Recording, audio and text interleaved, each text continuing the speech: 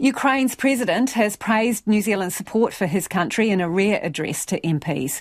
Parliament heard directly from Volodymyr Zelensky during a special sitting this morning, and here's our political reporter Katie Scotcher.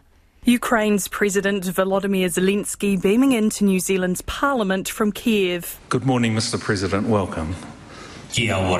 The moment historic. Mr. Zelensky is just the second world leader to address MPs in the debating chamber. Australia's Julia Gillard was the first in 2011.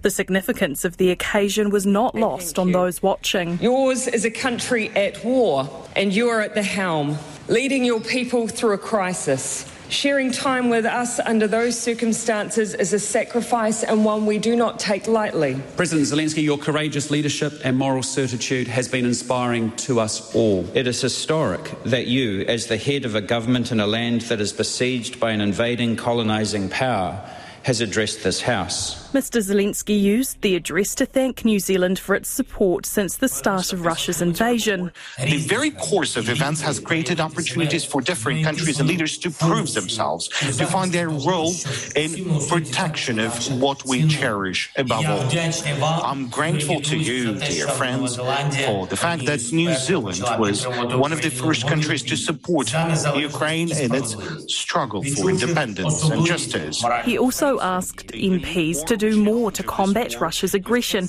and urged New Zealand to take heed of the environmental impact of the invasion on the land and its people.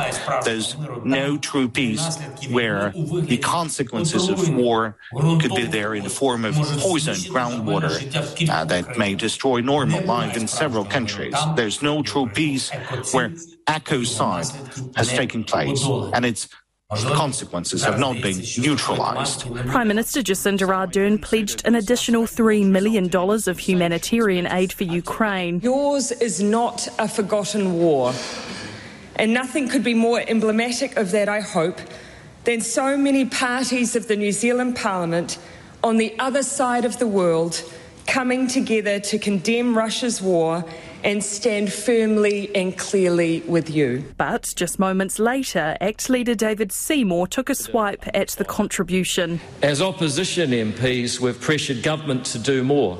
And if our government changes before you win, the New Zealand government will do a lot more than the $3 million you saw today. Green Party co-leader James Shaw questioned why the government wasn't extending support to other countries. Ukraine is not alone in the sense that we and many others around the world stand alongside you and are supporting your cause.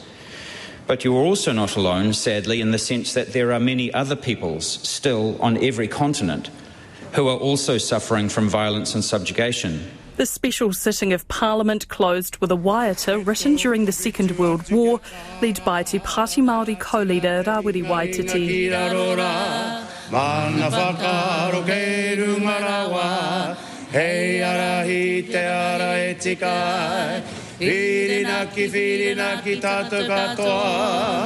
Kia ko tahira